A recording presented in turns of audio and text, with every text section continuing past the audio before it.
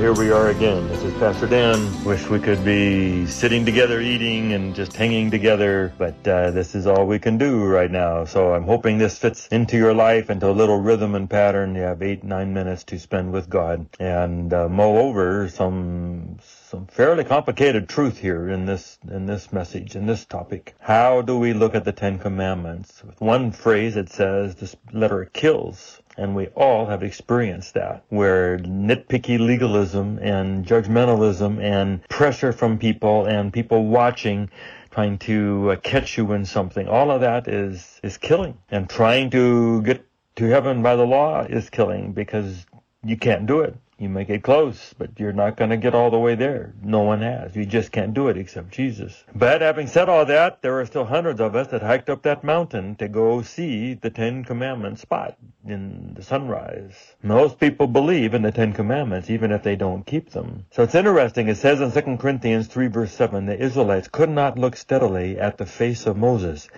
because of its glory. Now you know where we're going with glory.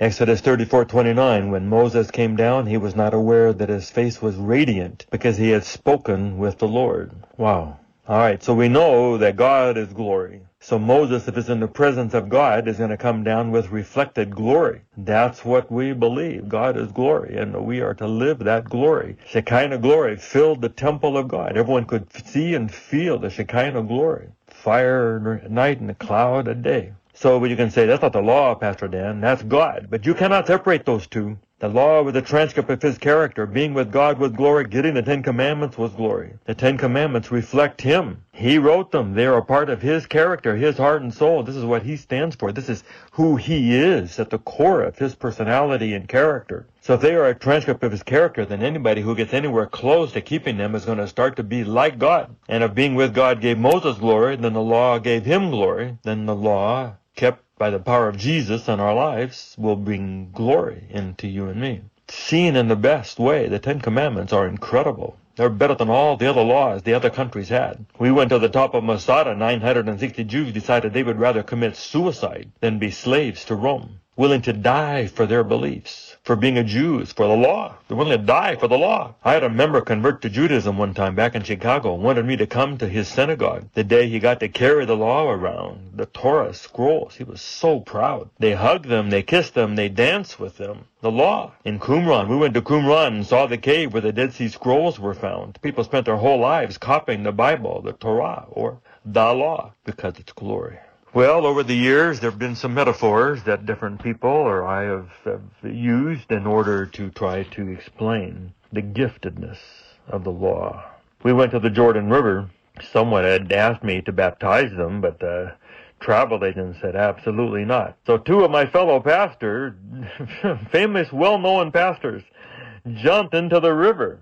The Jordan River. Now, I don't think I'm going to call that baptism, but that's what they were going to do. You should have heard the travel agent when he saw them in the water. He said, "Get out right now." It turns out that Jordan is still mined. It's the border between Jordan and Israel, and somehow 300,000 mines at that time were still out there, and they were down in the river. So they were, at that time, we're hoping to get rid of them in a couple of years. The Ten Commandments are warning to tell you where the landmines are. When I went to Cambodia, my first question, where are the landmines?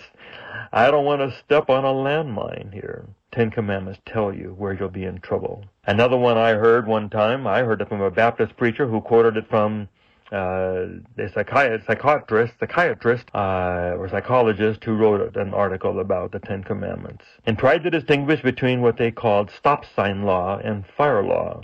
So boy, I've used this hundreds of times. Stop signs, you can have a stop sign there, and if you roll through it, you'll get a ticket. And I went by one of the places where my last ticket was here this weekend, and I told Hilda, this is where I got that last ticket. Horrifying. It's almost midnight, late at night, no one around, and I just didn't see a stop sign. Wasn't trying to be difficult or break the law or anything, but just missed it, and I had to pay a fine. That's too bad. But the government could decide to take that out the next day, and you could roll through the same intersection where the day before you got a ticket. Today, you're with impunity. But she said, Dorothy Sayers, the first person who tries to do away with the law of fire and puts his hand into the campfire will find out that the law of fire is still very much alive. No matter what government or anybody tells you that the law doesn't matter anymore. And there are plenty of stop sign laws, and sometimes the church has made way too much out of stop sign law, and we could not distinguish between those laws which really are arbitrary and have no intrinsic consequence.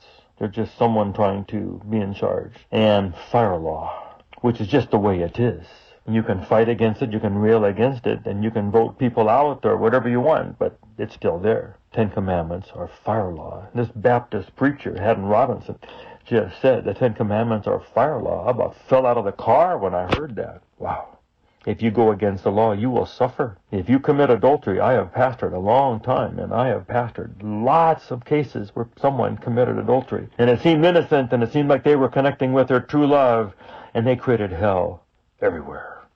And people got burned on all sides. I had a couple come to see me, and she was on fire, boy.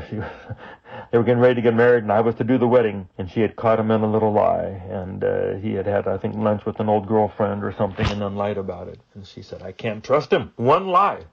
I said to him, fix this, because that's the way it is. If you tell one lie, she never knows when the next lie is, even if you wait a year or 2 or 5 to tell the next one. She doubts everything because of the one lie. May not be fair, but that's the way it is. 10 Commandments are fire law. And you can go down every single one of them. It's just the way it is. The last one is light. I'll try to tell this quickly. We were in Petra on a Sabbath, and we were there again this year. But the terrible flooding, we didn't get to see all of it. On one side, you can go up 1,000 steps to see a temple, and then come down that step and go another place and go up another 1,000 steps to see what they call the high places. Well, we had taken so many pictures, by the time we got to the top of the second place, it was dark. We couldn't see a thing. I tried to get out my flashlight. I clicked on it. It didn't work. Battery out. Okay, I put new batteries in. Still didn't work. I said, boy, we're in trouble here. There was no moon. There was nothing. You couldn't see hardly anything. Well, we somehow slowly worked back to where the cliff was, and we had 1,000 steps to go down. No railings, no nothing, and no light. And I decided I was going to go down on my hands and knees backwards if I have to and feel where the next step was. I was not going to die in Petra tonight. And all of a sudden I thought I could use my camera and click the flash. And so I clicked the flash. We would see where 3 or 4 steps were. Go there. And just kept clicking. And after 40, 50 feet, we caught up to our group that had cell phones. And we all held hands, and we did not die in Petra. I kissed the ground. I was so thankful. The 10 Commandments are the light. God says, thy word is a light unto my path. And that law is what he's talking about. Thy word is his law. It lights us up, and it tells us where to go and how to get home and what life like and what it means to be human. So we're a little long today. I got to go. God bless you. This is Glory. I hope you'll catch it as we come into the last couple of days on what it means for the 10 Commandments to bring glory into your life as they bring the character of God and bless you and show you how to live life at its best. Have a great day.